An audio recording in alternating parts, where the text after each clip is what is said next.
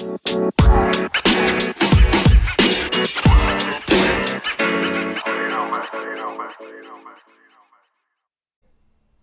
to Listening with Limelight, a podcast dedicated to shining the light on self-awareness. Bi-weekly, I will share stories that make you think more about your character, feelings, motives, and desires. Join me for episode 11, where I want to address unloved languages. Ooh, so you know about love languages, but let's talk about when they clash, because not everybody loves like you, and not everybody wants to be loved like you. I'm your host, Akia, also known as Limelight.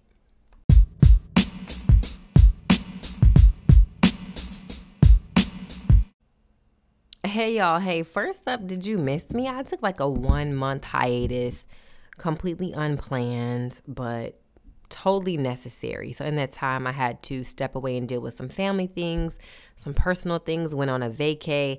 And I was like, I don't know the last time I sat down to record a podcast. And I was like, girl, you got to get back in there before you be sitting back and be like, remember when I used to podcast? So this might not be my most polished episode. I don't know. We're going to see what happens here. But the most important thing is I missed y'all. I miss talking to y'all. And here's my re-intro of just getting back into the swing of things. Now, this topic of love languages wasn't on my radar.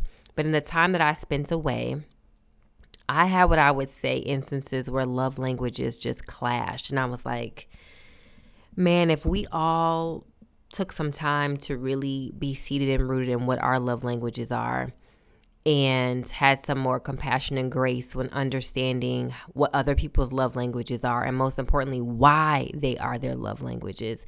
Maybe relationships, friendships, hell, situationships, all of it would flow better. So let's get into love languages. Now, hopefully you're a little bit familiar with love languages. I'm not going to spend a ton of time talking about, what they are, right? Because I'm here to talk about what happens when they clash. But love languages were developed by Gary Chapman, a counselor. I kind of remember in my counseling program actually studying some Gary Chapman work when we were talking about marriage and families and actually divorce. And he himself got divorced. So if you're holding true to these love languages, just know they came into play by somebody who's not even like married no more, y'all. Anywho, okay. So Gary made these love languages. There are 5 of them. So they are words of affirmation, saying supportive things to your partner is how that's defined, acts of service, doing helpful things for your partner, receiving gifts, giving your partner gifts that tell them you were thinking about them, quality time, spending meaningful time with your partner. Meaningful time with your partner, and physical touch, being close to and caressed by your partner. That's how they're defined. Now, each of us differs in the way that we receive love. Each of us differs in the way that we give love, and especially the way that we give love to our partners. Now, when I thought about these love languages clashing, and I'm going to tell you what my love languages are, I'm going to tell you what my partner's love languages are, and I'll also say that everybody operates in all of the 5 love languages. You just may be gravitating towards some more than another, and there are some that I just straight up am like, I could do without.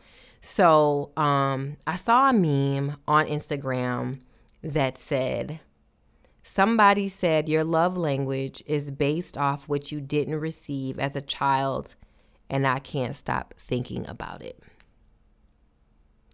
So when I said before that not everybody loves the same, not everybody wants to be loved the same, think about your love languages from this framework of being in a childhood state and basing it off of what you didn't receive as a child. That is so deep to me when I think about love languages. And like I said, there are some that I could just completely do without.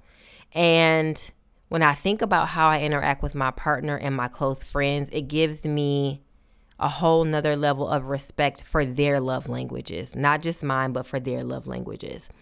So I will start with my preferred love languages, and I'll talk about my partners a little bit, and then I want to talk about love languages and friends. So my preferred love languages are acts of service. Again, doing helpful things for your partner. If I have had a long day, please make me some food. Please send me some food. Y'all have heard me talk about loving flowers before. I like to be served. I am of service to my partner, my family, my community. Service is huge on my list. It probably also doesn't help that I like to dine out more than to cook, but I like to be served, right? And so that is one of my top two. The other one is receiving gifts. Giving your partner gifts that tell them you were thinking about them. For me, this doesn't necessarily have to be a huge gift, but something definitely meaningful. Sometimes people give me gifts and I'll be like, what the hell would you think? Like, what am I even? I just put it in a box of like, not finna use this. But so like meaningful and thoughtful gifts. So those are my top two. One that's kind of really in the middle for me is quality time. Ooh, okay, this is probably because I am a little bit more introverted than people know. I am an extrovert, but I like my quality time to myself, and I have spent a lot of quality time by myself. So if I spend time with you, it just can't be for the sake of linking or just being in the same room, things of that nature. Like it has to be meaningful. And I also don't necessarily need to have quality time in groups. That looks different for people. Some people like to be in group and community, and some people like to be one-on-one. I am more of a one-on-one quality time person. It's just less energy that I have to take in and sift through. One that I really don't like at all, y'all, is words of affirmation. I struggle with words of affirmation because they are just words to me. It's just words. It probably doesn't help that I was in a decent amount of relationships where people said words to me or things to me that did not come to light fruition, that were not true. And so sometimes when people are like, you are the most beautiful or you are the most gifted, whatever, like it's not that I just don't even believe those things. It's just definitely going to take more than words for me. To counteract that, I have cards with affirmations. I have people send me affirmations. I just had an affirmation app on my phone, but by day 2, it got on my nerves. So pray for your girl when it comes to words of affirmation, and saying supportive things to your partner, and even receiving that from people, because it's just not my jam. Then there's physical touch. Had to pause. It's low on my list, right?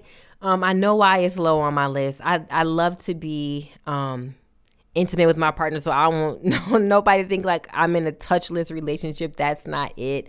But that's the thing. Like we have to really have a close relationship, and I don't mind hugs and all of that kind of stuff. But you've heard me say in other episodes, like just to like sit up and slap my knee or touch my hair or whatever, like I literally struggle to not punch people. I'm just not that type of person. And I know what that's rooted in. But for me, it's just, you cannot express the love to me via physical touch. It's not going to do anything much for me. It's an added bonus in relationships, but it's just not a number one thing. And I believe they say that like physical touch is always high up there for men. And so when you have had unwanted touch, it makes it harder to come into accepting physical touch, at least for me. So again, my top 2 are acts of service and receiving gifts. Now my partner, my handsome partner, guess what his love languages are, y'all? Words of affirmation is number 1. Oh my goodness. And then the second is physical touch. I think he's probably same like me, in the middle with quality time. We definitely enjoy it. We are in a long distance relationship. Well, I mean, I would say in a distance. There's distance in between us. We're in the same state. But at any rate, he is, big on the like, good morning, beautiful. And truly meaning it though. And just a lot of affirmations. And when we first started dating, a lot of memes and things throughout the day. And I had to get used to receiving that information. But I also had to know it's very important for him to receive that. So I have to take note and make sure that I am giving him what he needs to feel loved. Even though I have said sometimes like these are just words to me. And so I think about when I go back to the meme saying that our love languages are based off of what we didn't receive as a child. And I'm like, maybe he needed more words of affirmation. Maybe he needed more hugs. I'm not saying that like Bae was in any deficit in that area, but again, it gives me a whole nother level of respect to say like, let me love on you the way that you need to be loved. I was attempting to do that through my lens of how I feel loved. So acts of service. And sometimes I would do things and he would be like, I ain't even want that.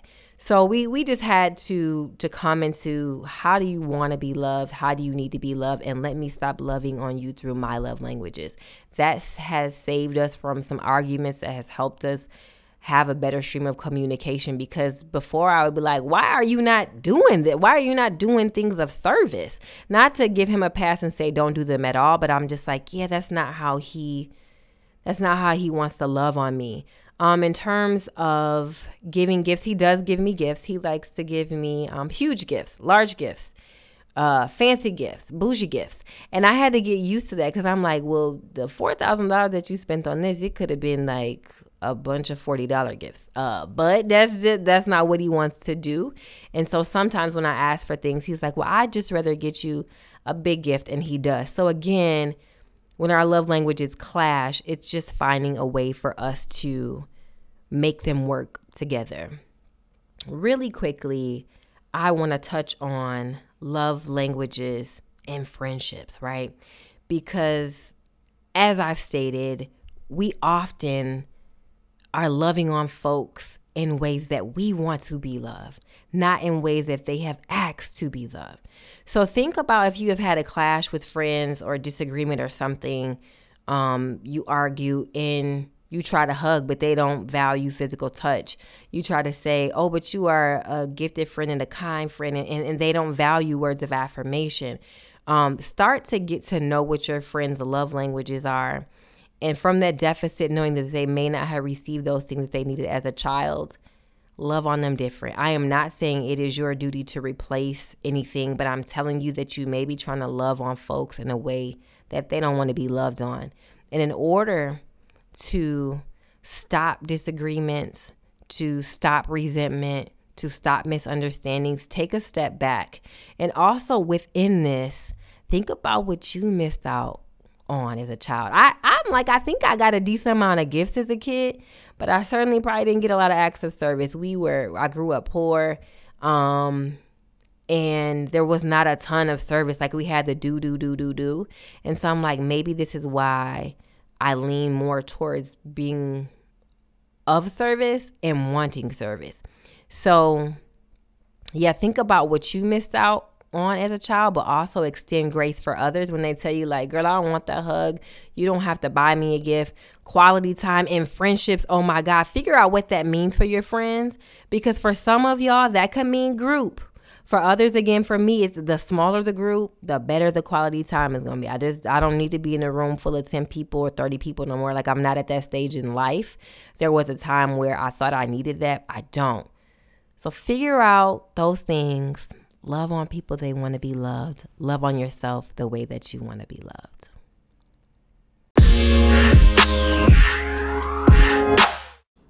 Thank you for joining me for this week's episode of Listening with Limelight.